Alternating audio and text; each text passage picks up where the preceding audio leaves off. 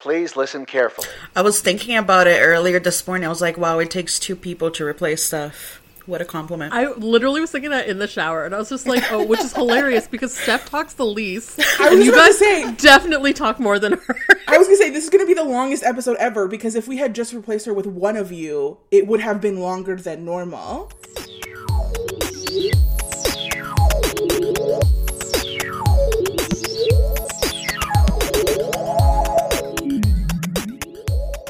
Oh, God. All right. I think we're ready to go.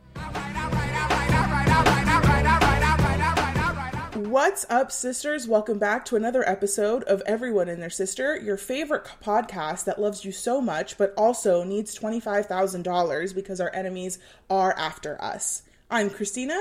I'm Natasha. I'm Shanice. I'm Marina. Oh, you told me to go first. I did. That did happen.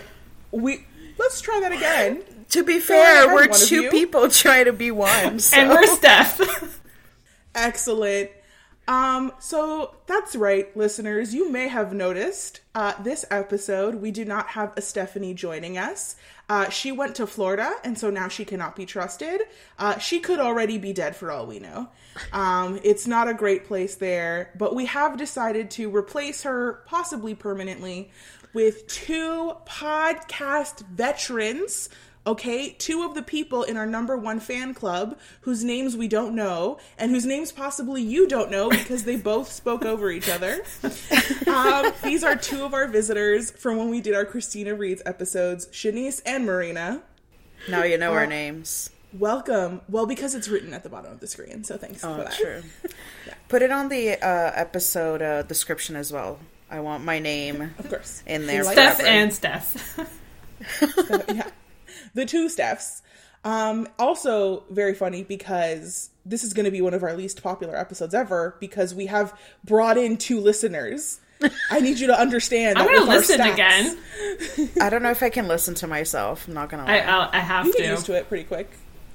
You do get used to it. I think, like, at first you're like, oh, I'm annoyed with, like, little tics that I have or whatever. I'm still annoyed with them, whatever. I remember. I used to be a booktuber, so I know. Oh, yeah. Yeah. And then after a while, you're just like, yeah, okay. Yeah. I will say, too, 4 years in, I'm also annoyed with Nat's tics. Wow.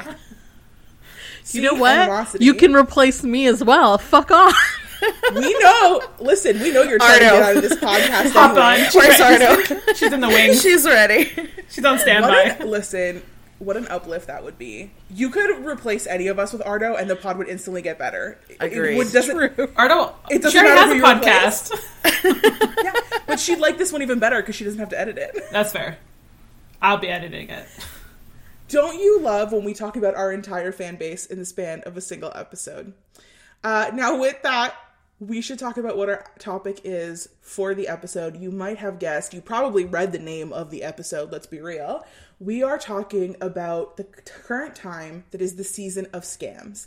It is everywhere. Netflix, Disney Plus, everyone is dropping Puppet Master, Tinder Swindler, hard to say, Inventing Anna, just started watching The Dropout, and then other things popping up randomly. The other day I decided to watch The Shrink Next Door. Had no idea that was also a con show. They are everywhere, and it is because people cannot be trusted, and somehow people fall for the dumbest things. Me. It's just truly wild. It's truly wild. So we are just going to go through and chat about some of the cons that are being talked about right now. I think there's too many for us to limit it to just one each. We'll just go through what's going on. Yeah. And also, I will say, not to be mixing them up with heists like I was doing. Yeah, a heist is a very different thing. Cons are a subgenre, or heists are a subgenre. I guess you could define cons more as you're literally actually physically deceiving somebody for either financial gain or whatever other gain, versus like a heist would be more of a robbery. You're not really deceiving anyone. I mean, deception can be part of that, obviously. Yeah. But I would say a con is a more like very specific. Yeah, cons and scams are like more personal, and then like heists are like you're going like after something, or it could be fraud. someone. It could be, identity theft, whatever. It's all part They're of all subgenres of each other. I also feel like a con is a grift. It's a very important part of it. You have to specifically be grifting someone.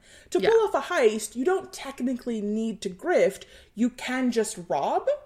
But what I like about both of them is that when you talk about a con and when you talk about a heist, there is a certain amount of flair thrown in. There's an aesthetic element to the two of them. We know I'm a big fan of heists on the show. I've talked about it. Get a group of ragtag criminals together who shouldn't work together but somehow do.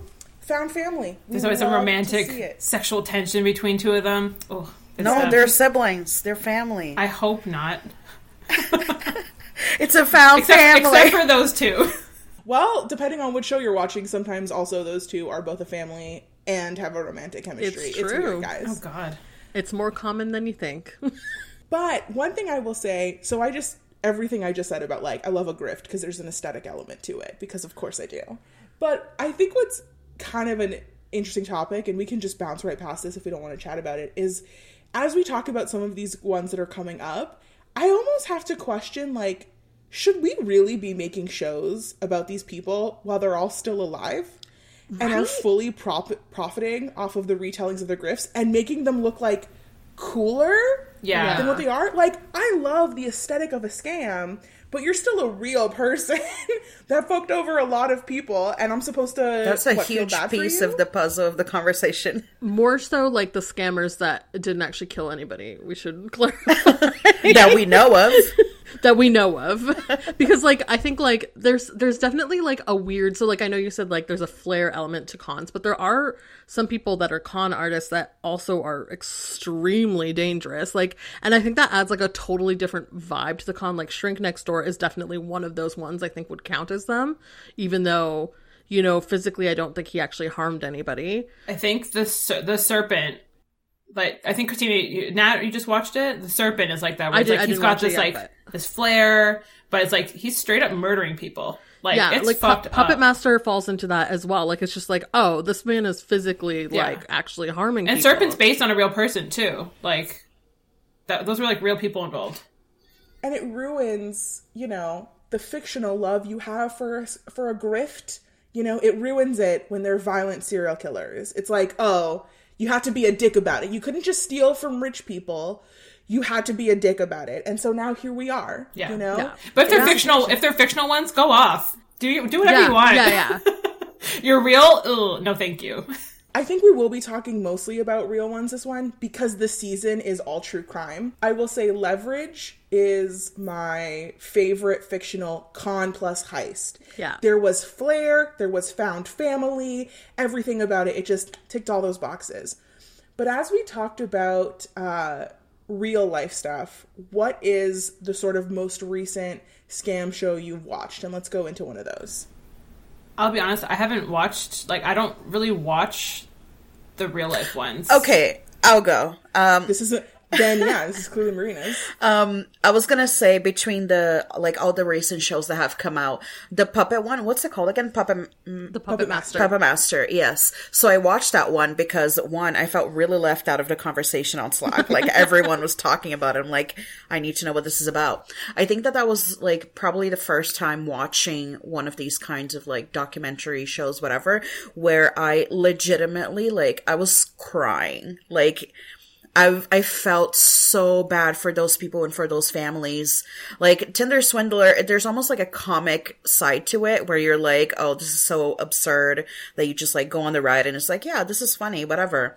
Of course, I feel for the girls, for the ladies that got swindled, but I don't know, there was something about Puppet Master that just really tugged at my heartstrings. I was like, no. Like the parts where they show the kids growing up and now they're adults and, like, their mom has been gone for, like, what, over a decade now. So sad. Sorry, just to clarify for, like, whoever's listening, obviously, for the Puppet Master. Me. Also Shanice. The story, I can't even remember the dude's name. The story is basically this guy has not come relevant, into people's... Yeah, I guess not relevant. And also, not to interrupt again, but kind of the point sometimes is that their names are literally irrelevant in that they have 19 of them. That's true. That's absolutely true. But this man, like, basically comes into, like, multiple women's lives basically and men, actually, a couple men here and there, upends them, convinces them that he's a spy for MI5 or MI whatever. Get the fuck out. And then basically isolates them, gets them to give him money, gets them isolated in like these little places that he puts them in for years on end. Years! Yeah, and I couldn't believe it. Like, I was just like, how do you end up like this? Like, one woman had to like keep asking her parents for money over the phone, and they knew it was a scam the whole time, but like there was that like they also want their daughter to be like okay, and they want like some opportunity to bring her back. Her dad was badass. Her dad was just like, he's a spy. He's a detective. Like he broke into the home that they ended up in on their road trip out to wherever they went. Like, I was like, this man is like serious business. That was the first time that I saw a scene where someone has like a wall full of photos and maps and like things connecting to each other. And I was like, you deserve that wall. You are actually using that wall. You've earned it. Oh my God. But like, yeah, like that whole aspect is obviously part of it. But then also like did he hurt anybody? I can't remember. He did. The girl who's fought. So in Puppet Master, as mentioned, they're one of the main girls that he separates for a long period of time. I think she spends 10, 15 years isolated from everyone, thinking he's an agent. The one where her father is actually the one that had initially led to him being found. So at one point, he keeps her locked up in a bathroom for like 4 days on end. So she's starving. And then once she's at the like end of that 4 days, when she is basically on the brink of dying, he comes into the bathroom after having like beaten her and left her. And then he essentially tells her either she's going to have sex with him or she'll stay locked up in there. Yeah, oh my God. Just like, yeah. And so she's raped. She ends up sleeping with him in what she says is like a survival instinct. Yeah. But that is rape. That was really she didn't have a choice. It was a choice, not really. The way she phrased it on the show was something like, oh, like having sex with him was the light at the end of the tunnel. Like it was her sliver of hope to escape and get out of the bathroom. Because it gets her out of that room. Yeah. Yeah. And so that's not something that happens once. You don't do that one. You also just don't do that one time, and that's the one time only. This guy kept a lot of people locked up for a really long time. That's a strategy.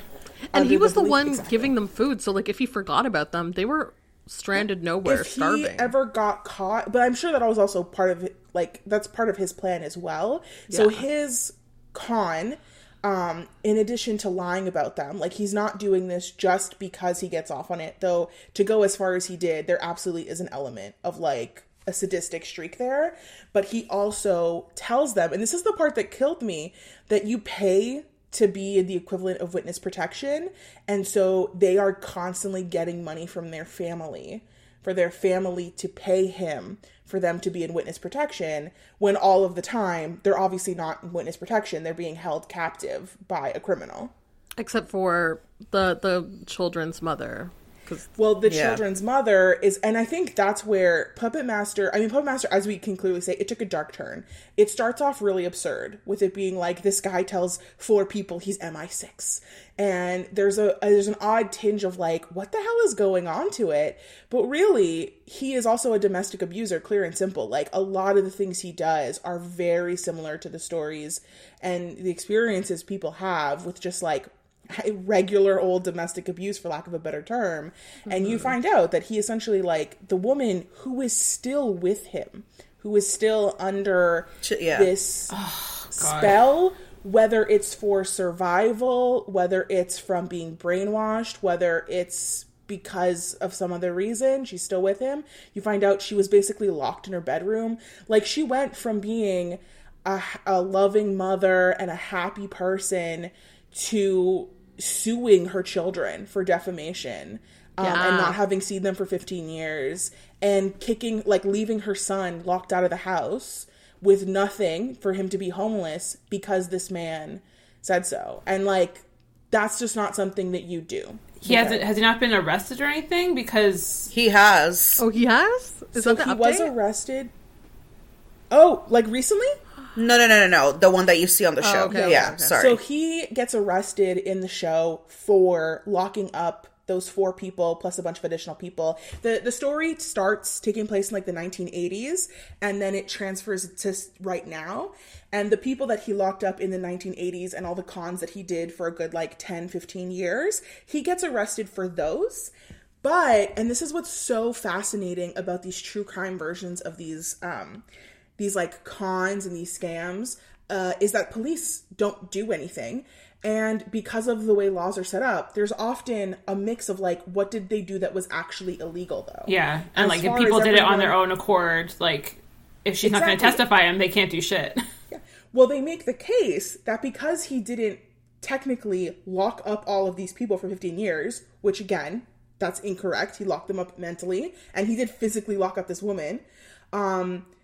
He cannot be charged with kidnapping. So even though he was arrested and went to prison, on an appeal, they said that these people were not technically locked up and they could have left at any point in time. They did not have to, you know, he didn't put a gun to their head. That's some cult shit. Just on a small scale cult shit.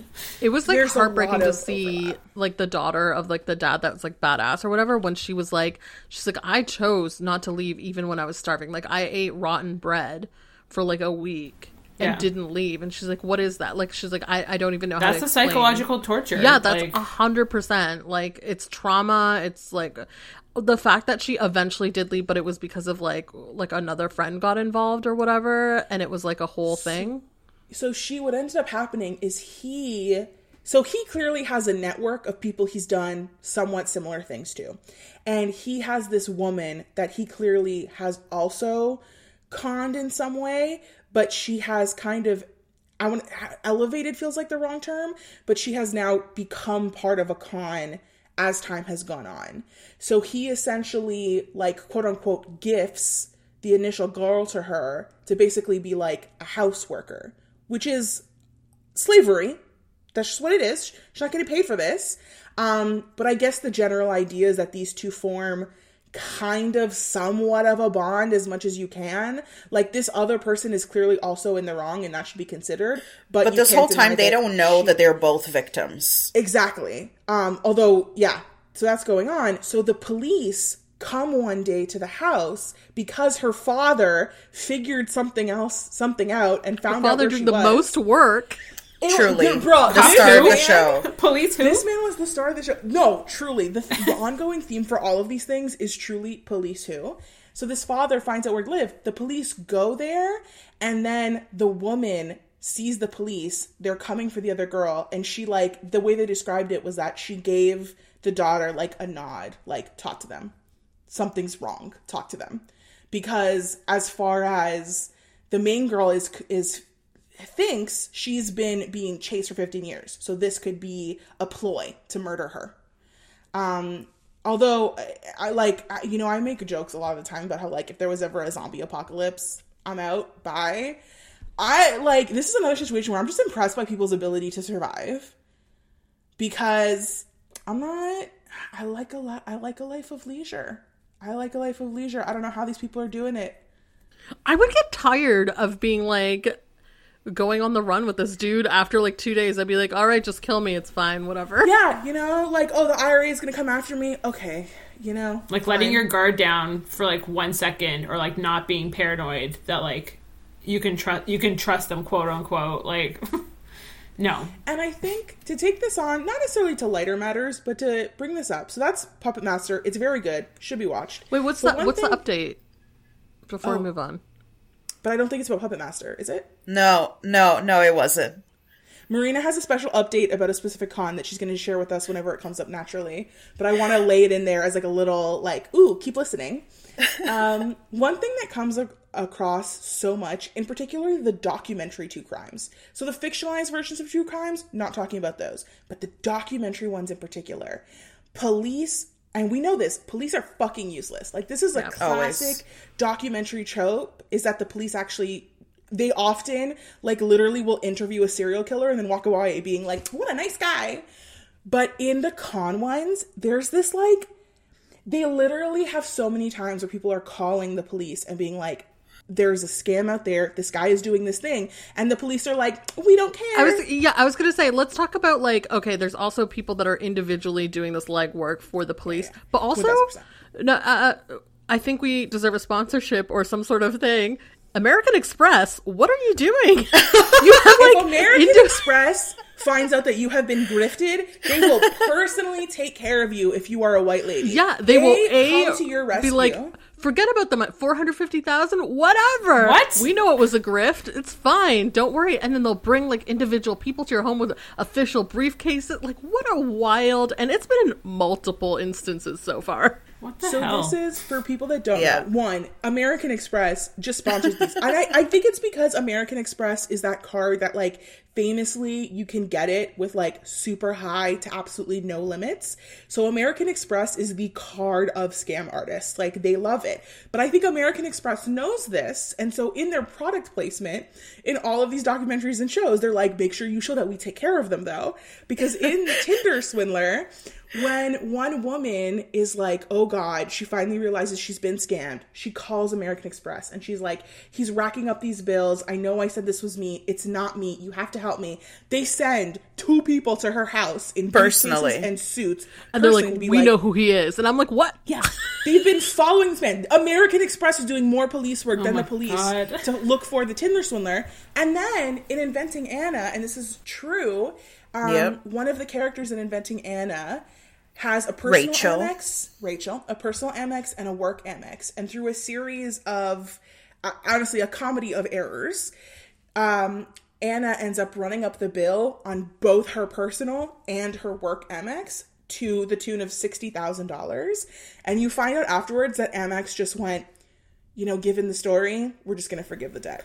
Meanwhile, you have like other credit card places being like, you need to find 6 receipts from that day 4 years ago to prove that you like wouldn't have bought this. And you're like, can I just want my like $40 back, please?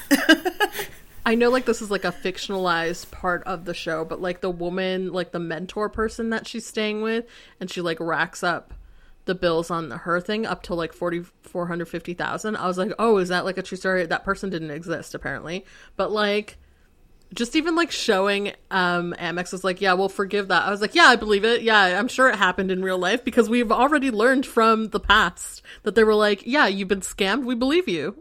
But I think also with Amex, all you got to do is be a sympathetic white lady, and Amex has you covered. Amex is like, you know what, I can do that. I can be that. Equal Go rights. For it, Shanice. I can do that. Recommend it. If you want a con with Amex.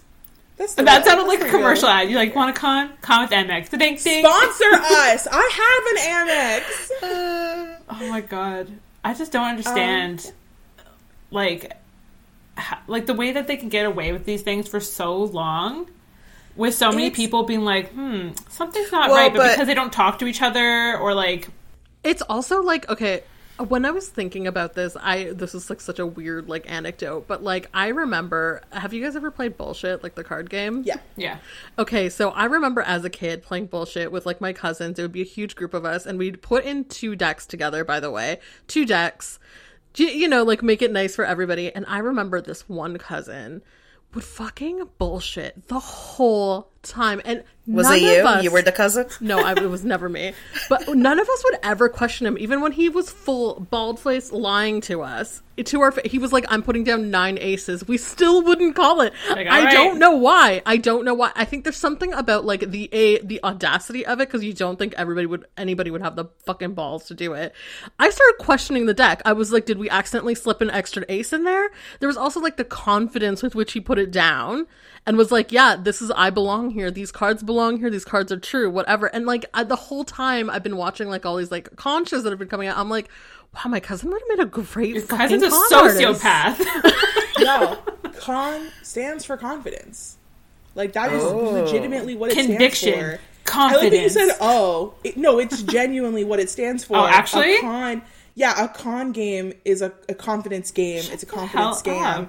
A con artist is a confidence artist. The like that is genuinely what it stands for. You learn something new every day. I wouldn't have known if Steph hadn't gone to Florida. Podcast. If Steph hadn't left and gone to Florida, I never would have known. Yeah, because we probably wouldn't have spelled it out if she was still here. We would have already been blown past this part. I wouldn't have, like, when am I going to Google con game? Or con, what does con mean? Actually, I might have, because I keep thinking it's a heist. But it's one of those things, too, where you see it so often, and it proves it. It's a mix of being a con artist, but also privilege. Like, you have to also have the privilege to have your confidence be unquestioned, and you see that so much in especially the ones like Inventing Anna, where you just walk into a hotel, and you act like you have enough money to be there, and so they don't even check to make sure that you and do. People would believe that you would have enough money. Like, well, she had enough to like slip into tips and like pretend. She definitely cons that money as well. But but like here's where it comes into like the argument that her lawyer made in real life, where he was like, everybody cons everybody a little bit, because you are faking it until you make it for like the most part with a lot of people. Even like people you're making friends with, sometimes you're just like, well, I gotta fake this so that we get I've been conning this friendship for a long time. I know, same. Like, you guys don't even know me. Well, it was like a year and a half before I met you in person. We sat beside each other at a movie, and I'm like, I don't think we've met before. The reason me and Nat have animosity is because I'm the only one that does know her. Because she can't hide from me. Because I can see every time she's lying. You can't see it on the audio, but in video, Nat's just like, Nat, she knows I'm right. Blink twice rapidly if you're being held against your will. Psychologically or physically. Twice. Psychologically. That's fine. We've established multiple times that there is a good chance I will accidentally start a cult. So if absolutely, that's what it is. And that's another element to the con artist game. Like, this is something that goes into multiple genres, because I also watched the Vikram documentary recently, which actually came out a while ago, but I had only just seen it. And that one was also about how essentially this man was also a con artist about inventing hot yoga and a series of yoga poses when he did not. He got it from a yoga master. He lied about there being yoga competitions in India. Was he white? No, he was an Indian guy. Okay. A white guy is named Vikram? Oh, I didn't realize that was his name. The ultimate con. Yeah, no. Let me see. If a white guy wanted to pull this off, he would change his name to Vikram and just be like, oh, I discovered myself in India. Like, that's not totally unreasonable. But he was from India, and he conned people in the US into believing that, like, he was a yogi champion, as if yoga is a fucking competition. Honestly, I'm not mad. Con to white people. No, so at first, I'm not gonna lie to you, same. And this is where it always gets, this is what ends up happening. They're greedy, horrible people, because he ends up using that power to sexually assault many, many, many people, and he essentially sets up an MLM scam as well. Holy shit. So it's one of those things of like, you could have just fooled white people, and you could have just stolen their money. Like, you went too far. But you go too far. And that's the case all the time. In Inventing Anna, we clearly saw that even though she was running scams left, right, and center, she probably could have made something work if she hadn't gone after the amount of money she did. That's true. They never know when to stop.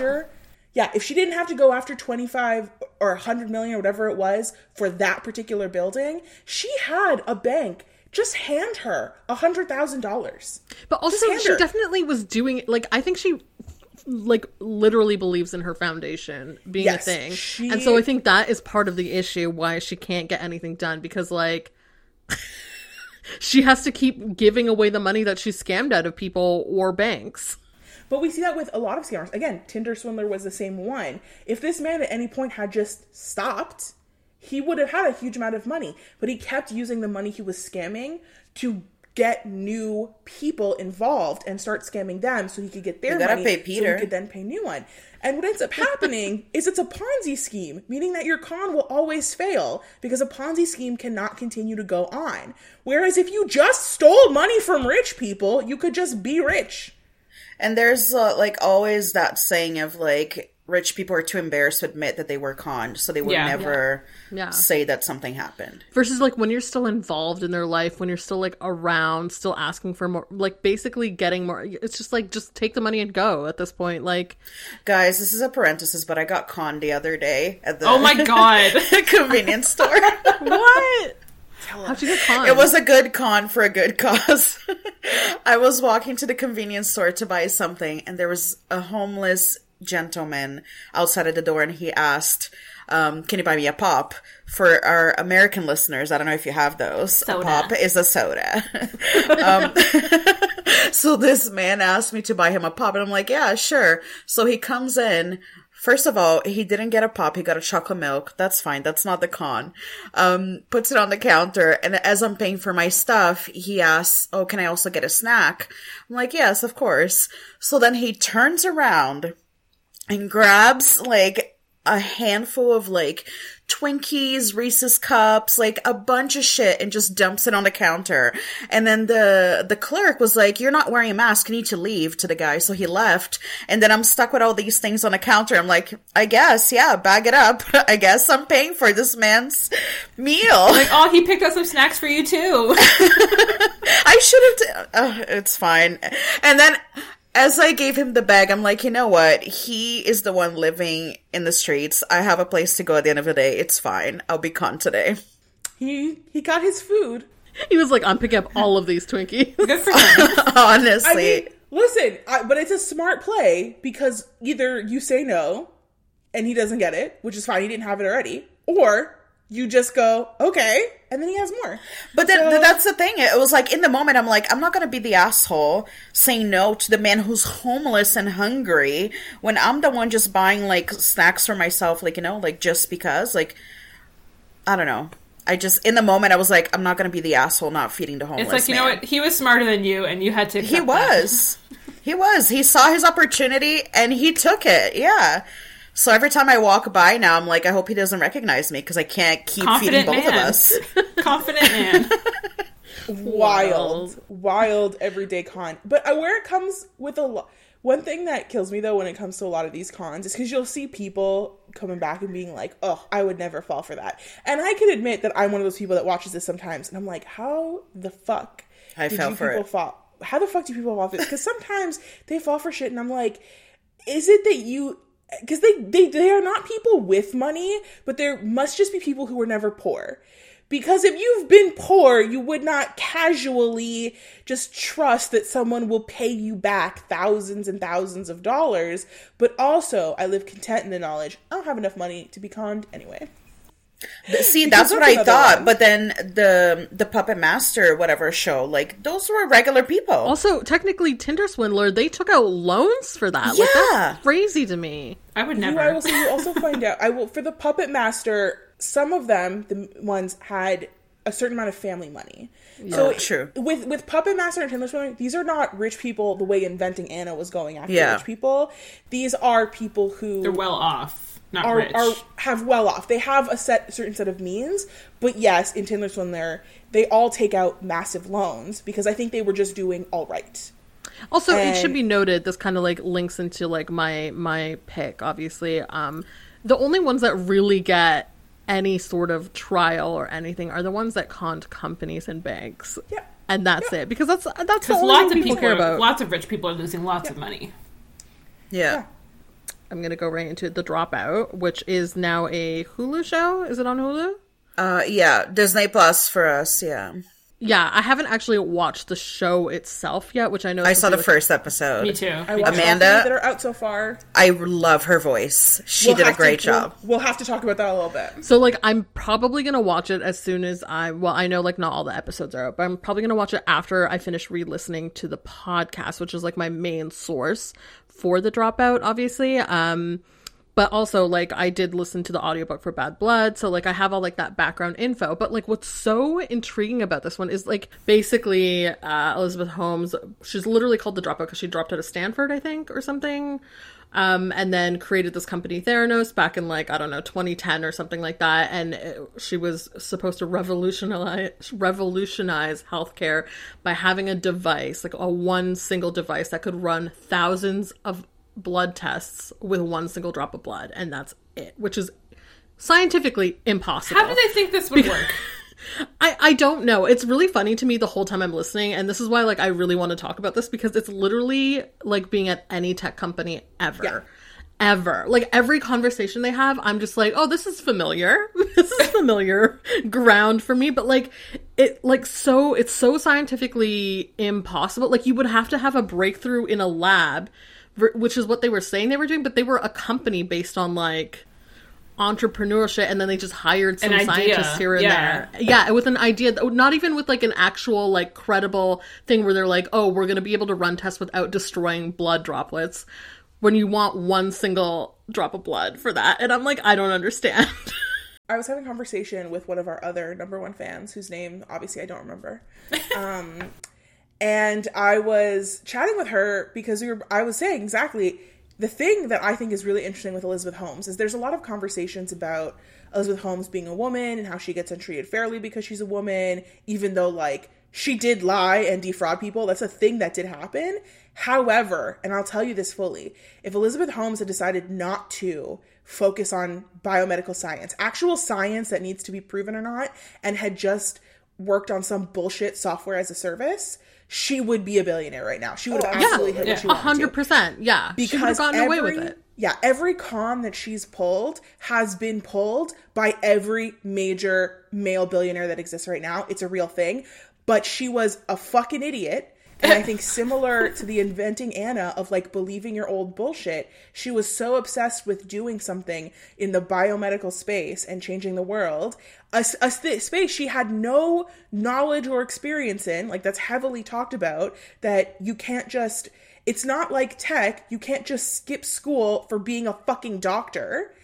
She had no understanding of it, and she went, no, it's fine, this will work. I have a general idea, and that will be enough. And the thing is, she, like, fully believed it would happen. Like, she would make it happen. Like, she just had this idea and was like, yeah, we're gonna make this happen. But, like, it also, like, she faked things. Like, there's, like, in the court episodes of the Dropout podcast, you actually hear that, like, there's 2 documents that she faked, one from Pfizer and one from this other health sciences place or whatever, put their, like, logos on it. And I'm like, there have been instances where I'm obviously not going to name any companies where I've worked for companies where we've written out something for a company that we were working with, and we basically asked them to slap their logo on it and approve that thing. And that's basically what they did, except they never got the approval to do it.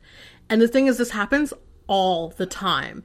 And, like, this one is obviously more serious because there's, like, a life and death component in it. Like, there was one client who, like, thought that they had AIDS for 3 months. Oh my God. Like, they thought that they had it and they were like, I don't know what to do. And they did multiple tests and it was, like, inconclusive and all of that. And, like, imagine living with that for 3 months. Like, imagine what kind of damage you could have done in your life. Not just emotionally, but, like, to your relationships at some point. Like, that to me is, like, I don't think they talk about that aspect enough, where it's, like, yeah, there were, like, people that actually believed that they had certain things or thought they were dying at some point. Like, it's fucking crazy. And then, like, there's all this, like, obviously, like, she scammed people out of money. Like, so, like, the big companies and the investors she scammed, I'm less about that, because, like, when you invest in something, you're taking that risk, and I totally get that part of that. I feel like that is something that they should have expected. It didn't work out, whatever, and obviously she did, like, fraud some people into investing, and that's part of the issue, because she did make up some documents, and she did lie to the journalist that wrote that big, like, Fortune article on her or whatever, and that was part of, like, her credibility claim, essentially. But, like the individual families that invested in her, obviously, like, she targeted those people like a predator, essentially. Like, they were people that could only afford, like, I mean, I say only afford $1 million, $100,000. It's still a lot of money, but, like, in the big scheme of things, they were nothing. They were just, like, this, like, cherry on top for her, and they were just, like, she targeted those people, families that, like, are wealthy-ish, but they also aren't the people that normally have access to invest in companies like this, and they thought they were getting some VIP access somehow. Yeah, like, they were special in some way. Yeah, she made them feel special. But what is crazy to me about this is that, like, okay, I know this is, like, a confidence game, whatever, part of it is part of that, but, like, people are like, oh, she's, like, so, what is it called? She's so charismatic. She's so attractive. And every time I hear her talk and every time I hear anything, I'm like, I don't get it. Like, she just sounds like every other boss I've ever had that has bullshitted their way through any conversation. And they're not actually saying anything of substantial, like, when you hear her, like, deposition recordings or whatever with, like, whatever, I don't know if it's, like, the prosecutor, whatever, whoever she has to do that with, a lawyer. But you hear her say things in answering their question, and it's literally just like, I don't recall. not just like, not like I don't remember, but like also like she'll say things which are just like words. There's no meaning behind them. She's like, no substance. The device that is needed to be substantiated by blah blah blah, and I'm like, what the fuck is this conversation? Just words added up to nothing. You've done everything but answer the question. I think this is really interesting too, though, because Anna Delvey is also very similar, I find, in that she also targeted people that, like, largely people that had a lot of money, but obviously still stole from people that didn't as well. But when they talk about her, like, you hear people talk about her as being, like, so charismatic and, like, not beautiful, but somehow beautiful in her not beauty, and she had this amazing style. Look at what Anna Delvey wears and tell me she has style. It's a lie. And I think there's two reasons for this. One, I think everyone that got conned needed to feel better about the fact that they got conned. They didn't get conned because someone was charismatic.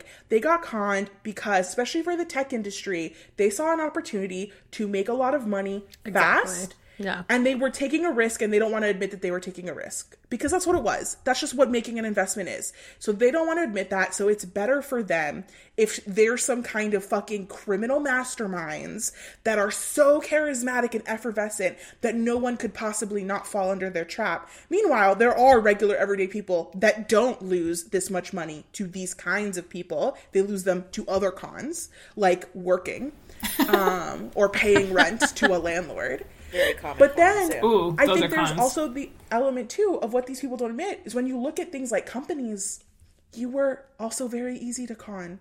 It was because you're dumb. It was because the way that companies work, it's easy to fool you. Yeah. And, like, they basically relied on the fact that some people wouldn't do, like, the effort they needed to do to double check on some of these claims. It would have taken...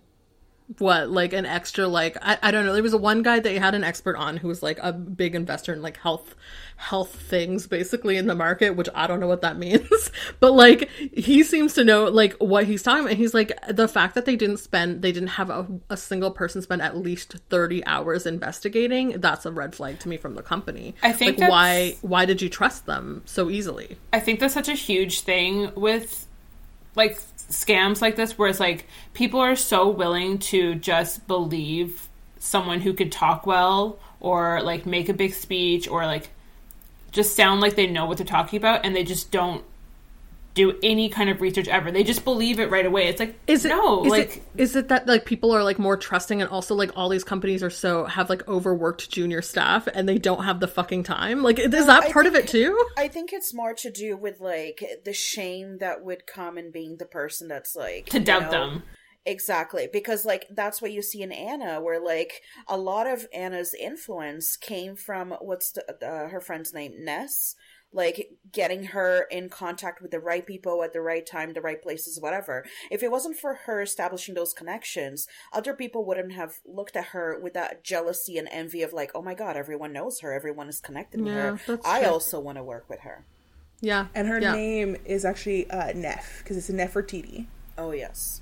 I love it. Great name. Obviously when they get that like connection piece, that makes it easy, but they play those connections so well. Like, even I believe Elizabeth Holmes did the same thing. Like, she got those connections, and it's like really interesting to see her now post trial. Well, I mean, like even during the trial where she's like engaged, not even, I guess she's technically engaged, and they've like claimed that they're married, but they're actually technically not married. They have a kid, right? Yeah, they have a kid, but she's basically engaged to this like hotelier's son. And so it's a rich family, and like it's so interesting. I was telling somebody about this. How do these people meet each other? Yeah, but and why do they believe them? This is part of the scam, though. Like, again, I think this is like obviously like a publicity thing. Like, she wanted to have, and the fact that she had a kid right before the trial, on purpose, 100%. They had to move that trial a whole year, that poor and kid. Then COVID happened, and then like. Yeah, like I was just like, the kid was part of the plan. Like, what would it be like to be that kid growing up and then knowing that like you were literally had because like she didn't want to go to jail right away. And then she's gonna get shipped off to jail and not see this kid. Yeah, and like so there's like that aspect, and then you see like the hotelier son's dad, like basically the hotelier, like the dad. He like showed up to one of the trial days, and I was like. Like disguised or something. Yeah, he came, people thought he was press, and he came there, and they were like, oh, like, which company are you with? And he's like, the only people not being paid here right now are me and Elizabeth Holmes. And I was like, what does that mean? Does he hate her? Like, what's the deal? Like, what's going on? Like, is she scamming them out of money? Like, they're not, thought he was gonna be paid. Because, like, they're not paying for her trial. That's covered by the insurance of the company, apparently, even though they're bankrupt. But, like, I don't understand what, like, the vibes are and, like, what's going... Like, what are we gonna find out after she's been sentenced in September, is my question. Like, are we gonna find out, like, the whole thing's gonna fall apart? Like, what's gonna happen to the kid? I'm curious how her boyfriend will be. Like, what's his name? Mr. Sonny? Bawani. Oh, Sonny? Sonny? Yeah, his trial just started, like, this week, I think. Okay. Yeah, it just did. I think one thing, too, with these things, especially when who they've defrauded are large insurance companies, stuff like that, it's not going to be a long jail sentence. So even with Inventing Anna, they talk near the end, and this is where I feel Inventing Anna was at its weakest, at the end, that, like, oh god, she might be in prison for 10 years, and, like, the journalist that's become her friend and the lawyer that was also taken in by her con are like, I can't believe she's going to be in prison that long, and, like, not because they're abolitionists, but just because they like Anna. And it's like, it really didn't have a lot of emotional resonance because it's been less than 2 years and you, in real life, you know she's already out of prison. So Elizabeth Holmes will not be in prison for a long time. And if she will, it'll be some, like, cushy, like, white-collar prison. They said it was, like, 9 months to 20 years. And I was like, it's not going to be 20 years. It's going to be 3.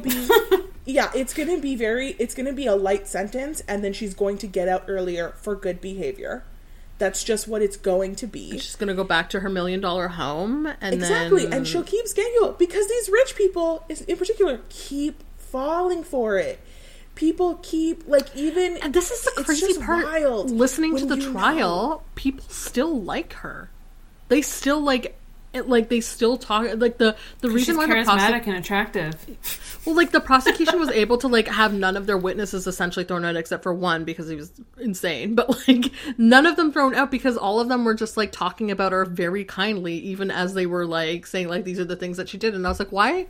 I'd be fucking pissed. There's a lot of that white feminism to it too. It's like, oh, she's this woman, like, just trying to make it intact, revolutionizing the world. Like, we gotta look up to her. One guy was like, oh, if a woman can scam everybody, we must be seeing a social change, and I was just like, all right.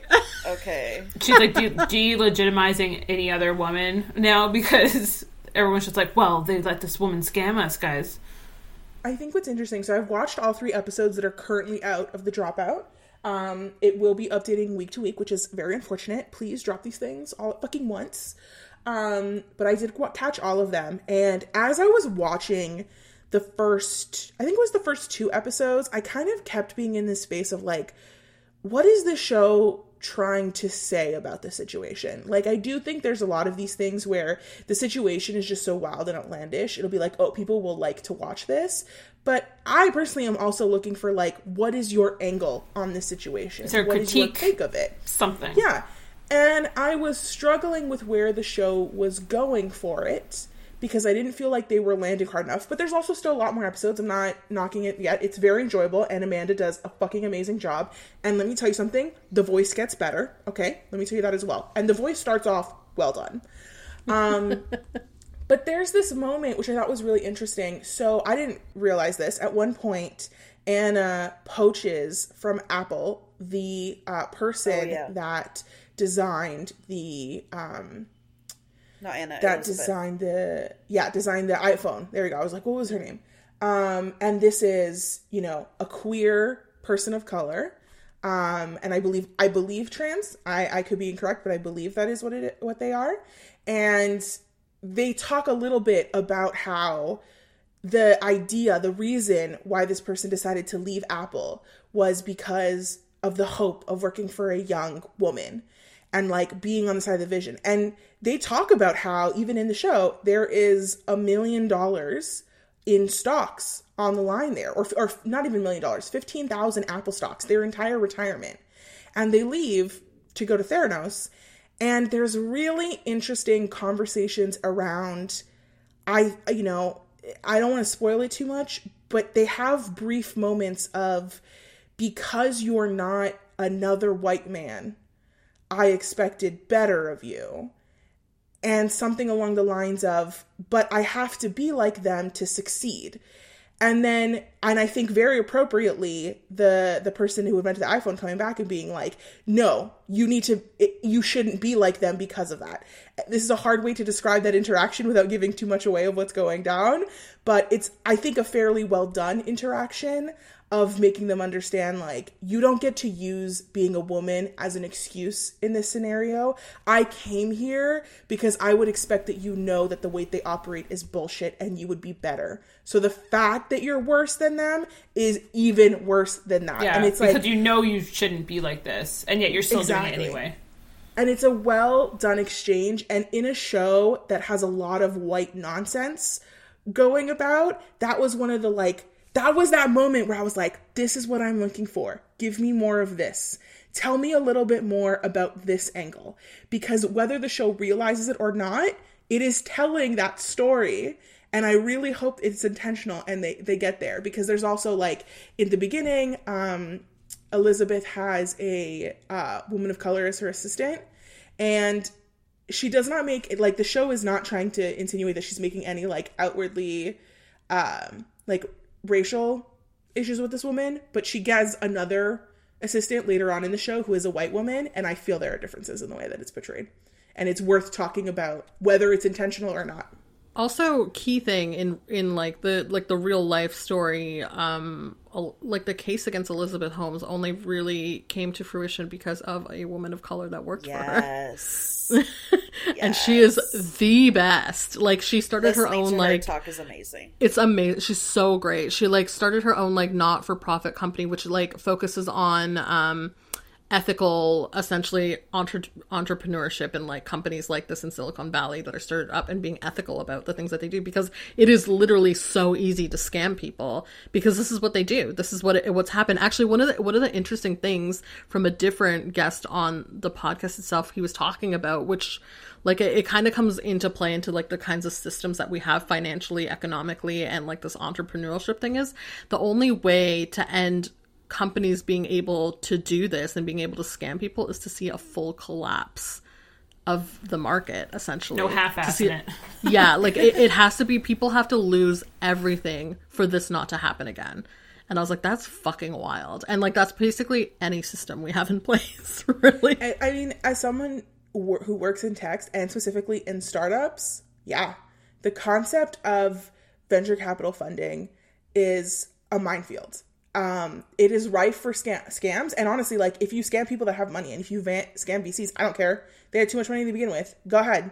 But it's the fact that at the end of the day, all of these scams, because of greed, end up turning into Ponzi schemes, where you end up having to scam a high number of people who cannot afford for you to be taking their $2,000, their $20,000, all to make up for the $125 million scam that you're trying to pull off. When we know at the end of the day that $125 million that got put into Theranos, nobody lost a dime on that. There's insurance, there's investments, there's interest. All of those people from that $125 million are perfectly fine.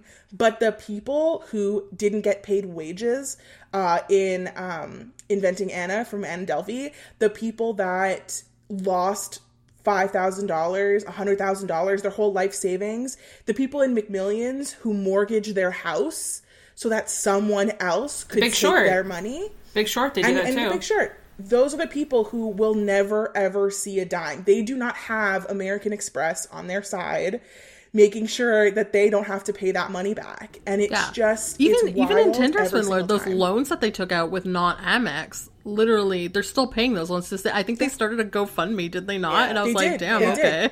But that's public money that's going in there. And I'm like, that's people's money. Those people aren't going to get their money. I mean, I know it's like less from their pockets, but still, it's like. And it's also one of those things too where we're giving them money so they can pay off their debts. So what ended up happening is that the guy that did this, the Tinder swindler, he just used all that money and there's no retribution. There's no getting that money back from him or finding a way. And even when people do have to pay restitution, unless there's a big Netflix deal that pays that restitution for them while also putting money in their pocket, it's McMillions where they're paying back $185 a year. McMillions is not a great example because the only people getting restitution there are McDonald's, and McDonald's doesn't need the restitution, but that kind of thing. What was the Netflix thing that she was like supposed to donate the money? What was she donating it to? So because of Son of Sam laws, you in New York, you cannot, technically you are not legally allowed to make a profit off of your crimes that you've been committed for unless you have fully paid restitution. Okay. So Netflix gave Anna Delvey, or whatever her real name is, $300,000, I believe, in order to make the show Inventing Anna. And Anna Delvey had like $250,000 of restitution that had to be paid. So the bulk of her Netflix money went towards that restitution. But there was money left over that she then got to pocket after the lawyers were paid. And she additionally has more deals now. Netflix is canceling my shows so they can pay fucking Anna Delvey some extra money to pay off her crimes. I'm suing. You know what's really funny about this? She's still working on ADF, like her fucking foundation. Yeah. And I'm like, just keep the money and do something else. Oh my God. It's crazy because she left prison. And this is again why I felt the ending of Inventing Anna just like did not ring emotional for me at all. This bitch left prison after like a year and a half. She was there for 90 days. After a year and a half with more money in her pocket that she legitimately earned than she had in her entire life up to that point. I hate it here. Imagine if she had a real job the whole time. So here's what we gotta do.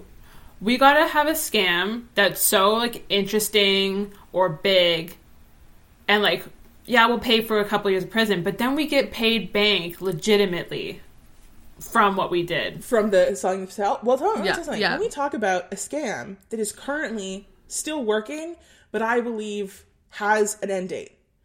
Whatever that end will look like, and if anyone will ever end up being in trouble for it, who's to say? Because, yes. For realsies. But actually, Elon Musk and Tesla. Yes. Elon Musk and Tesla, cars. That's a scam. Everything that Elon Musk has done is a scam and a con. But he had the money to back up his scam and con from the beginning from his diamond mines in Africa. Diamonds. Okay, people with their self-made bullshit and their incredibly racist factory. He literally has diamond mines in Africa, so I'm willing to believe a lot of people when they say it's a racist work environment. Literally, from the very beginning, when Tesla was being sold, it was using the same science and logic that Theranos was using with Elizabeth Holmes. Shut up. It was absolutely using the same kind of lies, the same kinds of tactics, the same tactics that a bunch of tech companies use, especially when they're not physical products, because software is malleable and is easy to fake. So it was using a lot of those same tactics.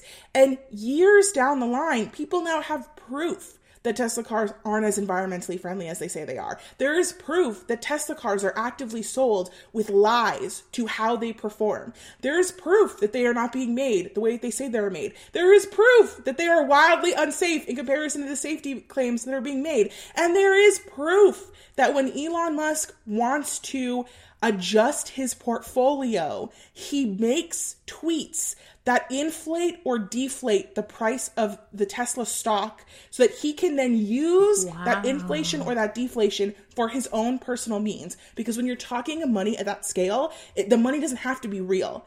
It's just the concept that the assets are there. So he never has to sell a single Tesla stock. He tweets. And he's literally put it in tweets before. Billionaires should not be allowed to have Twitter. He puts out there like, I'm going to leave Tesla, because he knows leaving Tesla will drop the stock of Tesla, which, by the way, if he needs a quick tax break or something with regards to taxes, the drop that he Exactly. If he needs Tesla stock to go up, perhaps he wants to make a massive deal where he will be using his Tesla stocks as social collateral for why he can say that he could pay back money that doesn't exist and he doesn't have. Is it not illegal to manipulate stocks like this and knowingly do it and then repurchase and resell? Like, this is fucking wild. This is actively illegal, but he is a billionaire. So he has the money. He had the initial money to back up his scam, which meant that he could run his con long enough that it paid off. But Tesla now has a shit ton of lawsuits. People continue to go after Tesla and continue to go after Elon Musk. At some point, something is going to break. I imagine he is too rich to ever face any kind of backlog. Absolutely. His scam was too successful. That's really what happened. Too many people, the whole world. He's working on rockets. He's not going anywhere. Exactly. So it's perfectly fine. He's going somewhere. It's all going to be good. Shut up. But Tesla, the company, will see the result of the scam. We are in the 10th year of Theranos. You know what I'm saying? Like, it is happening because it just every day is new and new proof that all of these things line up. And that is why I say, if Elizabeth Holmes had not picked medicine, if she had just picked something where even when people were scammed, the story wasn't that sympathetic, she would have been fine. Yeah. How many people has Mark Zuckerberg defrauded? We saw in The Social Network that he defrauded and lied to people all the time. But he got lucky. It worked out. Yeah. It's a success story when it works. It's a giant con and scam when it doesn't. I just find it crazy that, like, now that you're, I mean, I feel like deep inside, I always knew, like, the Tesla, like, con thing, but you putting it into words right now, it's like, oh yeah, no, you're right. But it's crazy to think, like, of the prestige that Tesla still has. Like, owning a Tesla car is, like, it's still, like, people want to be seen, like, you know? And that, it's so crazy because the con has extended to the product. And I believe that lots of products are also cons, I say as a marketer. But like, you want people, and I think it's funny, again, as we watch Dropout, Steve Jobs is clearly her idol. Oh Steve God, Jobs. The in the TV show. Yeah, exactly. Leaning up against it. Backs. Steve Jobs is also a con artist. He was just a successful one. He found out that the way to con people into buying a device that he did not make, but he got all the credit for making, was to make it about prestige, to make it a cult of creativity and a cult of culture. And that exists to this day. But this is essentially how marketing works, too. Think about any fucking designer product. Yeah. Marketing is a con. I mean, essentially, yeah, you're a con artist. Christina, we're telling a story. That's what we're doing. Well, if you think about it, it is a con. It's just, you just have to have a product, like, it's just about whether or not your product actually works the way you say it's going to. Well, it's not even that. It's that, is it actually worth the money people are paying for it? Yes. And it's usually not. Yeah.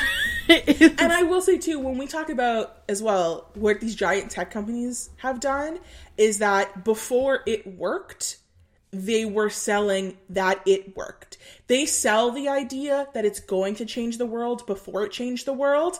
And it's that narrative that means they have enough money to make something that changes the world.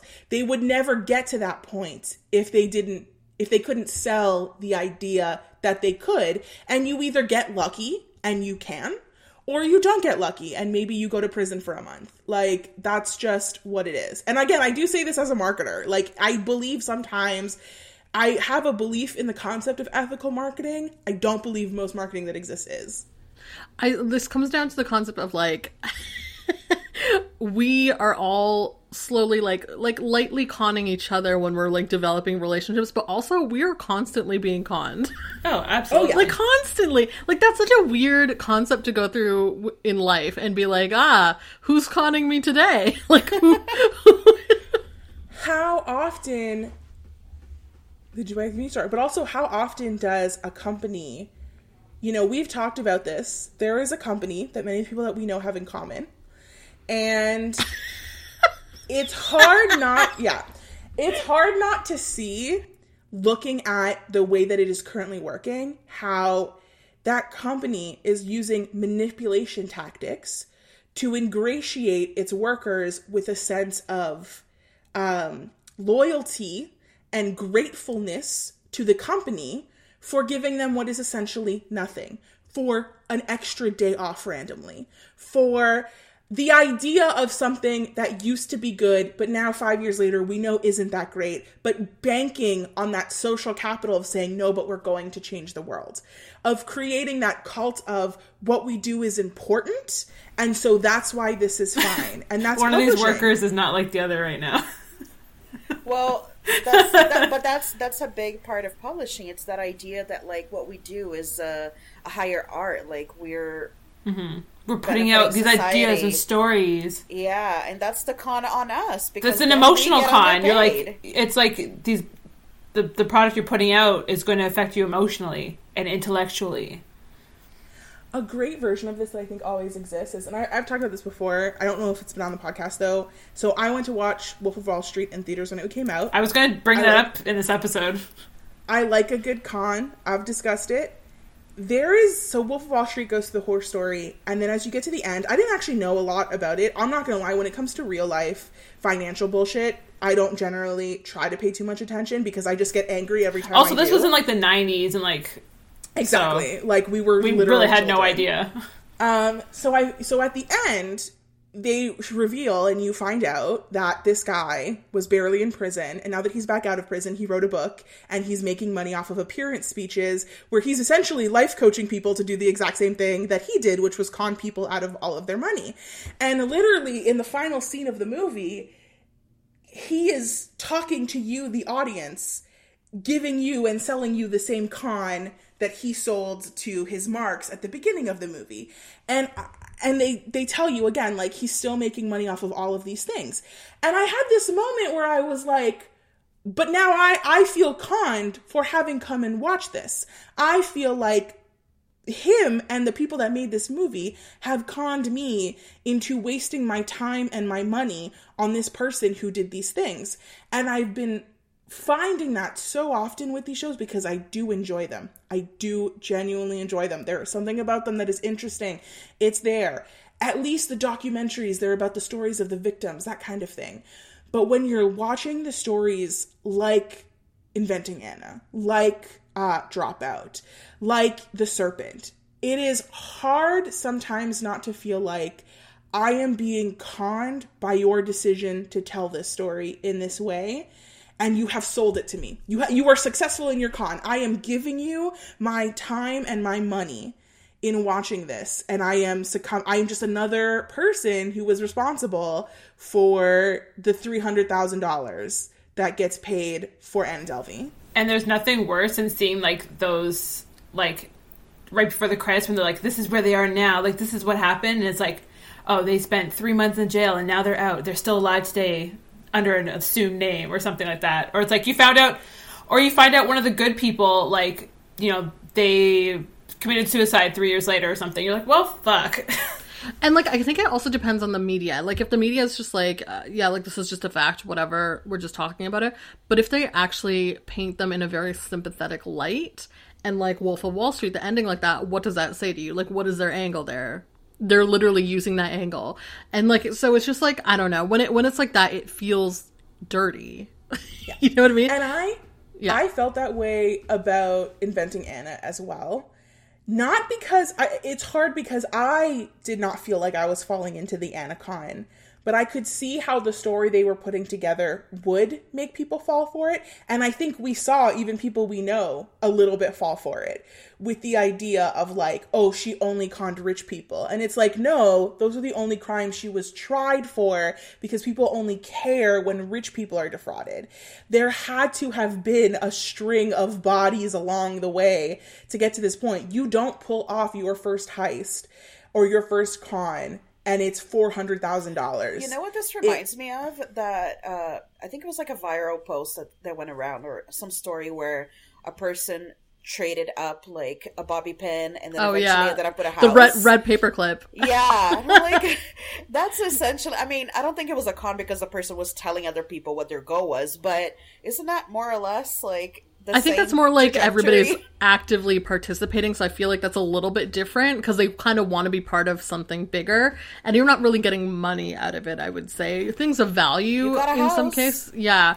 But like, okay, here's the crazy thing about like the Anna Delvey thing. I'm like, the journalist, Jessica Pressler, she's releasing her version or book or whatever with Simon & Schuster, I think this year. Of course it's Simon & Schuster. I'm wondering if she's going to talk about like those, like the little people along the way, because she must have done some sort of investigation into like other people, because she went to her fucking hometown. Like she had to have met people. Like, what is the deal with all those like little people? Because they're not in the article and they weren't in the show. So I'm like, there must have been other people that she stepped on to get here.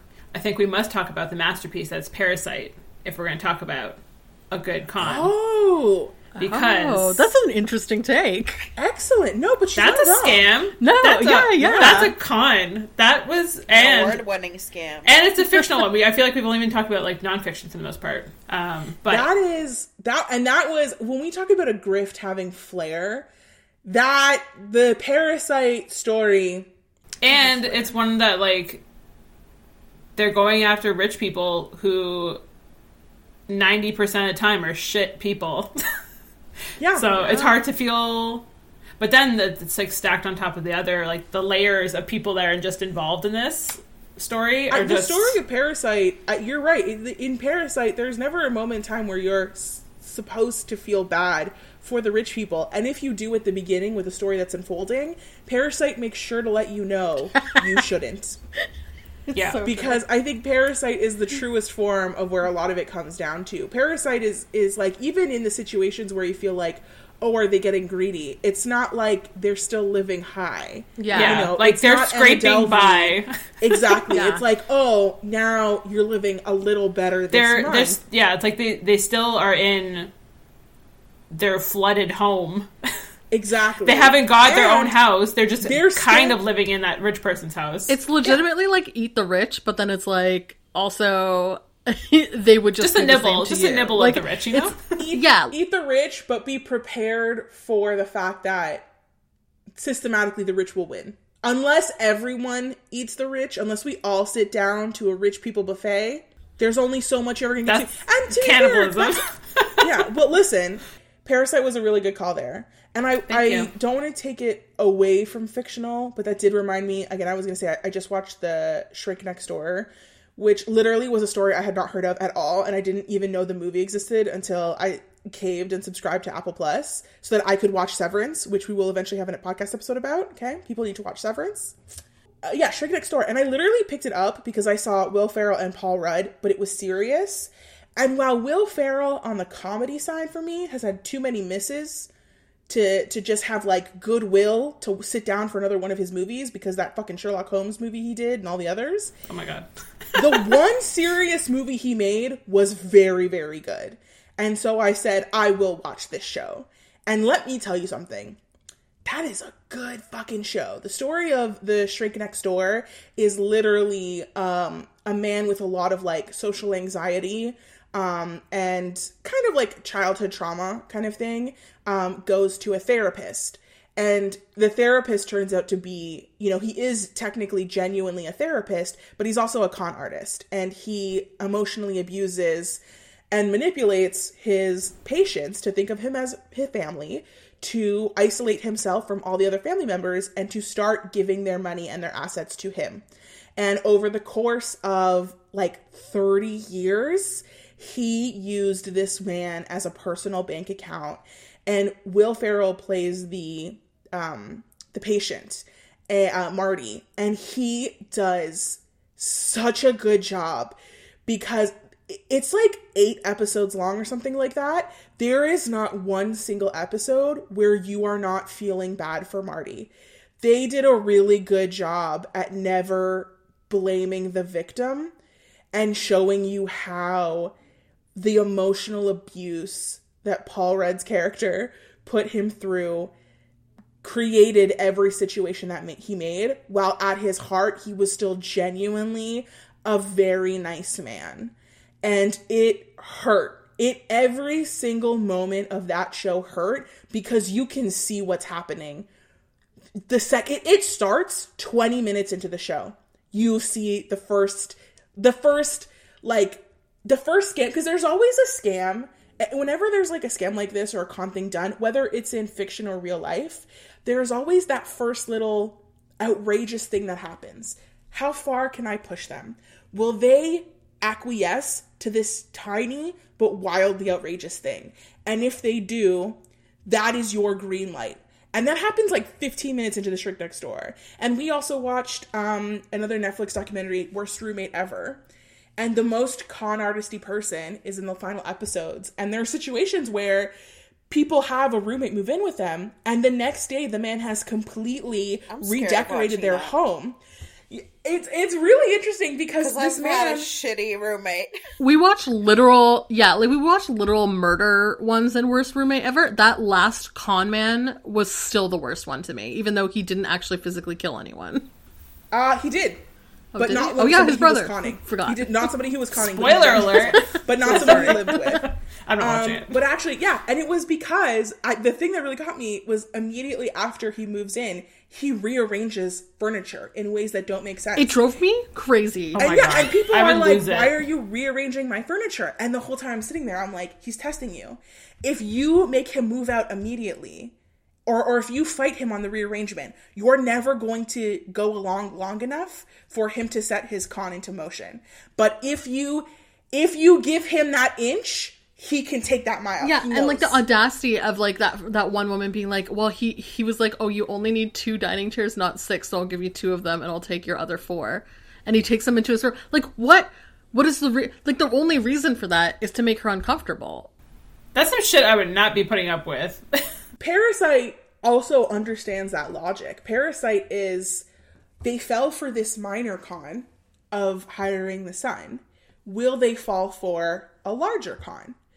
Will they then hire a third person? Again, that's not doing your research. They're just believing some fancy word of mouth or some speech that someone gives, and that no one's doing their own research. And this is why, if you don't want to fall for a con, boundaries are important. Have friends who will call you out on bullshit. Also, who will call other people out on bullshit. I want to add here, we've talked about like a lot of like different shows that have recently come out, and we should note that like a lot of them are because of podcasts that came out. So they're all like based on podcasts. And what's really key about this podcast and what I'm always looking for when I'm watching these shows is those are responsible journalism podcasts where like there's an ethical requirement in them. These people are trained to ethically talk about things. So Shrink Next Door is an example of that. They ethically had to go by something, like you're talking about somebody's mental health here and like what they went through. And so like there's this whole other aspect to it. And so when I see these shows come out, I'm always like a little bit worried because I'm like, how are they going to commercialize it? How are they going to like, it was already interesting. Value. Yeah, like it was already interesting with its true story on its own. And obviously like you don't want to exploit somebody's pain or somebody's loss or whatever. But like in a show, like how much control does that podcast, do those journalists have, do the victims have in their story when it's being taken to this other platform? The Dropout is based on the podcast, right? They're building the story on the show based on what the podcast brought out. Okay. And in that way, they are also able to sort of circumvent some legalities as well, because they're basing it off of journalistic integrity or journalistic content, something like that. They can navigate some of the legalities of paying someone for their life story, because they're not necessarily paying for this person's life story. They're paying for the story that is in the article or the podcast. And I actually also think what's interesting to that too is in listening to the podcast and in watching the documentaries that are done by journalist documentarians is that there is an element where even though you want these people to be getting paid to help make up for what they've lost, but you know that they aren't, because legally and ethically, people that tell their stories to journalists and to documentaries don't get paid, because you're not supposed to be paid for your story. It would affect the story. That's just not what happens. The integrity of it. Exactly. But once it becomes a fictionalized story, now people are getting paid. And it then becomes that element, well, who are you paying and why? And how much are you paying them? And is this a story of victims getting money back, or are you paying Anna Delvey? And it just is this really interesting one where I like the podcasts, I like the documentaries for those reasons, and for when they do highlight what victims go through. I watch the fictionalized retellings with a one step further back of the fictionalized retelling are probably always going to try to make me sympathize with their main character, who is the con artist. Yeah, so that is not skepticism is needed. Exactly, but that's not necessarily what's going to happen in a journalistic integrity vibe.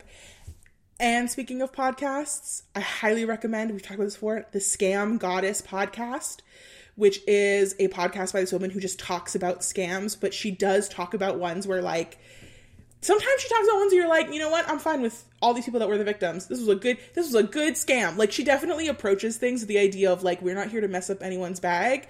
We are here to appreciate the good scams and talk about the wild ones. So I highly recommend, if you haven't listened to it, you should really, really listen to the Scam Goddess. It's one of those ones where you can enjoy what we talk about when we talk about scams without some of the more heinous, people died. The murder ones. Yeah, the murdery scams. I've never listened to this podcast, but I'm going to guess that she would have an episode about the one con/scam that I was going to talk about, which also ties into...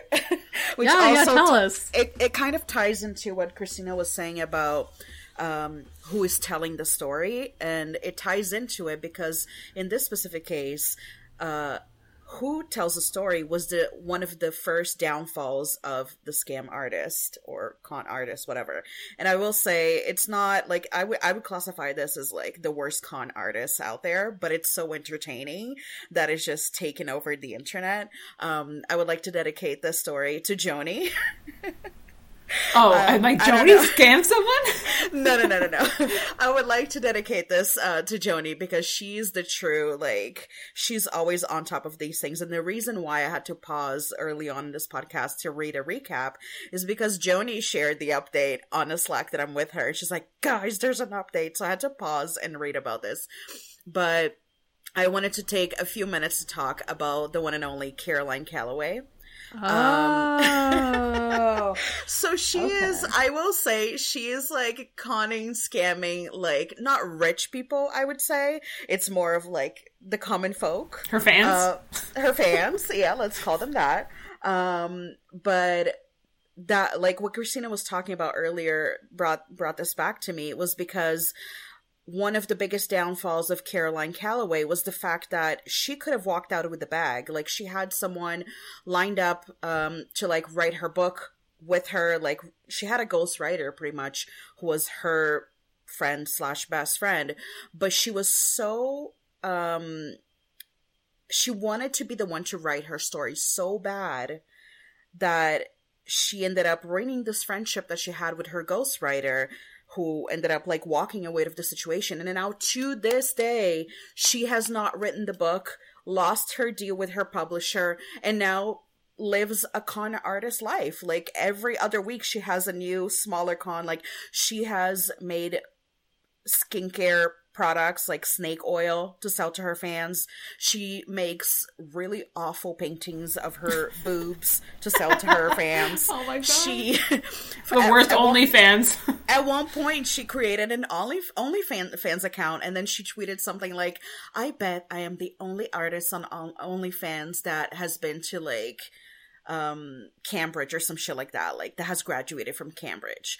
I'm like, who the fuck? But anyway, just to like, I just wanted to slide this into here because, and I guess back to what Christina was saying with the podcast, it's like, the con doesn't have to be large and in charge to be entertaining. Like, watching Caroline Calloway is still... Sabotage herself. I feel bad for the people that spend money on her shit, but at the same time, I'm thinking this is almost like a subscription service because these people are paying a little bit every so often to continue to watch her create more and more scams. But also at this point, I can't feel sympathy. You can't feel sympathy for them because this is like the 13th time she's done something. Absolutely not. So just to like tie this, because I don't want to spend too much time on Caroline, but the update that Joni was sharing was the fact that I think late last year, and this is a new cut article that's going to come out. The first one came out in 2019. It was an article written by her best friend / ghostwriter, the person that was going to write the book on her behalf for the publisher. So that woman wrote an article for The Cut. It went viral on the internet. And that was in 2019. There's a new article, I think either came out today or coming out tomorrow, something like that, where they're basically talking about Caroline finally leaving New York, and her final con situation, I guess, that she did in New York was the fact that she was like, oh, I'm hosting these like final dinner parties at my iconic New York apartment, and I didn't read the whole thing because it's very long, but I'm like, she's like charging for these like final meals at her disgusting New York apartment, and like saying like, oh, all these celebrities are going to be invited, they're going to show up, and then supposedly, of all people in this world, Julia Fox of Kanye West and Kim Kardashian fame. You mean Uncut Jams? I was gonna say, you mean Scott's Muse while he wrote Uncut Jams? Uncut Jams. I'm sorry, is she the special celeb guest? She was named by Caroline Calloway as one of the celeb guests that were gonna come for one of the nights, and it turns out that the day, like, she didn't show up to the night that she was supposed to go, and then the next day, Julia Fox legitimately tweeted like, oh my god, sorry girl, I slept in, like, I was supposed to be there. So she was actually gonna be at this fucking dinner. We need to rethink what we think of as celebs. I just, also there's like something about like internet celebrities specifically that leaves things so easy. Like I was discussing this with somebody else, but like, I don't know, like, I think TikTok obviously has been a big part of this problem, but there's like this like fine line between certain types of like awarenesses that have kind of gone the other way. So for example, neurodivergence is like a big thing on TikTok. It's talked about. Self-diagnosis is a big thing. And like, while that is totally legitimate, there are people out there that are actually conning their audiences and saying like, hey, I have autism, and they don't at all. That's they so actually fucked. or they've self-diagnosed, but it's like this, like they're doing it for money. Oh, so they're asking people to donate money? No, not specific. Like they get like sponsorships essentially, or they get paid to do certain things because they've gotten so famous for talking about autism. Why am and I like, not surprised? Oh my like, god! Yeah, like this is like a whole thing. And then there's like other aspects of that too. Like there's other neurodivergencies, obviously, that I'm sure people are doing it for, but like, it's like this was common on YouTube as well, where like people would get called out for like faking doing certain things or having a certain life or whatever. Like it goes back so far, and it's only increased since then because it's so easy now to do that. A question for you guys. Do you feel like nowadays, because there's a lot of these scams that we talked about like happening, let's say in the 90s, whatever, that's when they start. Do you feel like it's easier to have a scam, a con situation now in the world of social media, or do you think it's harder? I feel like they're very different.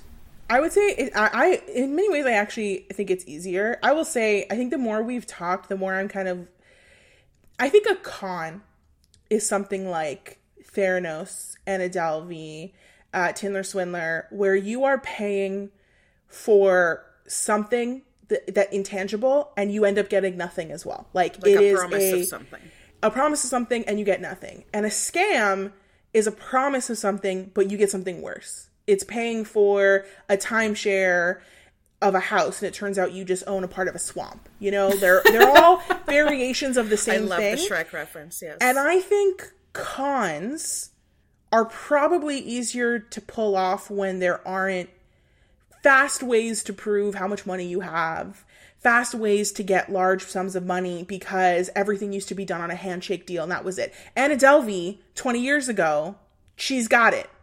Her money's made. She's covered. Because they would have never had to even prove that she had those assets in the first place. They would have gone with her word and her gut instinct that, like, yep, trust me, the money's in Germany, don't worry about it. And she would have gotten the initial seed money. But I think like, scams are easier now. These things have like evolved too. Yeah, like they've evolved over time, like with social media, whatever. But also like, is our fascination with scams part of that, or is it also like we are okay with being scammed? Well, I think I think a lot of it comes down to like internet literacy and like, again, what we were saying before about, like, doing your research. Like, don't automatically believe that what someone says on the internet is real. Like, make sure you can do some kind of background check, some kind of search. Like, just do, like, just a couple clicks. Just trusting. I think people want to be trusting all the time. And I think part of that is, like, being allowed to be ignorant. And not like in a negative way. Like, I don't think there's anything wrong with it in this case to be, like, trust people. But, like, I think there's a part of us that always wants to trust people. You want to give someone the benefit of the doubt. Yeah. And another part of that is FOMO. Like, like, you want to get in on something half the time. I think that's second nature to us all the time. Scams, so, like, until watching those shitty Netflix shows. Yeah, and I don't think that's ever going to go away. And I will say that's a key thing that's shown in the Dropout as well, that one of the reasons Anna gets her initial money is because the person who initially invests with her has FOMO because he did not invest in Yahoo when he had the opportunity. Yeah. And that initial funding and board member that she gets launches everything else she does. If she doesn't have that first thing, she doesn't get the rest of it. Not Anna. And Elizabeth, I also, Elizabeth. They're all the same. I also think there's an element of the frog in the pot of boiling water when it comes to, because I follow influencers. There are some that I like, particularly fashion ones. Influencers are also scams. Many of them run on an idea that you can have this life if you buy the things they buy. Where the concept of an influencer, the confluence of an influencer might have initially started as influencers as marketing might have been, I'll try these products so you don't have to. But what they mean now is, I'll try these products so I can sell them to you. But you won't actually try them. Exactly. And I think we've all just sort of become okay with the fact that everyone who is talking to us in these spaces is lying. That we cannot trust these people whose quote unquote job it is to be trustworthy. And we just go, yeah, but they're influencers, it's fine. Or your children, and you genuinely believe in them. Like, that's another option. And it's that kind of, I think when you see stuff with influencers, you see the mommy bloggers that adopt a kid from another country and then send him back. The who, what, where woman that keeps stealing designs from other people. The number of influencers starting Kickstarter campaigns or Patreon so you can get, how is paying someone money for them to shout out your Instagram handle anything other than a scam? How is that anything other than a scam than paying for the promise of something that will make your life better or will lead to something it literally cannot do? We have all just kind of acknowledged that social media is a scam, and the additional element that, especially with regards to white women, there's a certain subset that's a large subset of the culture of influencers and people who follow influencers where you will just follow them. It doesn't matter how many times it's been proven that they're scammers. It doesn't matter how many times that it's shown that the things that they do are fake. It doesn't matter that Julia Fox was going to show up to this place, but obviously also wasn't. There is a cult of white womanism that will follow that woman. That will follow that woman to the end, that will give her every benefit of the doubt, that will pay her money, and at that point, you are paying into the hope that you can be a white woman like that as well one day. You can be a white woman that also scans people and make your money off of it, and everything will be fine. Elizabeth Holmes cosplayers. Exactly. And that's again where the sympathy, there isn't any. There is, I think, a special interesting idea around this scam culture of influencers where when you are a white woman contributing to other white women influencers, you're there. Nat has said we need to wrap up, but I actually knew that was coming as well because we have been going for 2 hours. So I got sidetracked though. I got sidetracked though by the influencer. Hey, if it's a 2-parter, we can wait again to record. Maybe it will be. But thank you guys so much for being here and for talking scams and cons with us. It was also a con that we got you here because it's always we it's didn't a con that I listen. You're guys, not being paid. I was going to say we don't pay them. I mean, we also don't get paid. We lose money doing this. We're trying to get that clout aggressively. But like I said, thanks you guys so much for listening. It is a con that you listen to us because we don't know what we're talking about. We are simply people with random opinions, but we appreciate you either way because we are hoping to eventually con our way into a sponsorship. I just want enough money that I'm not losing money making this podcast 4 years into it. Fair. That's just all I'm saying. Just pay me enough that our recording software is paid for. Please, please, y'all. Amex, we're waiting. Amex, come on. I have one. I'm prepared. You need to rack up these production costs and then be like, I don't know how this happened. And they'll go, we got you. Yeah. We'll show them. Our podcast doesn't have enough listeners for us to justify those costs, so it certainly wasn't us. Thank you guys all so much for listening. If you want to tell us about the cons and scams that you find interesting, or if you want to talk to us about the ones that you've listened to on podcasts, you can hit us up on EatsCast, at EatsCast, on Twitter and on Instagram. Thanks so much for listening, and you'll hear us from us next time. Bye. Bye. Bye. I said that I love you, you lied to me. Yes, I tried.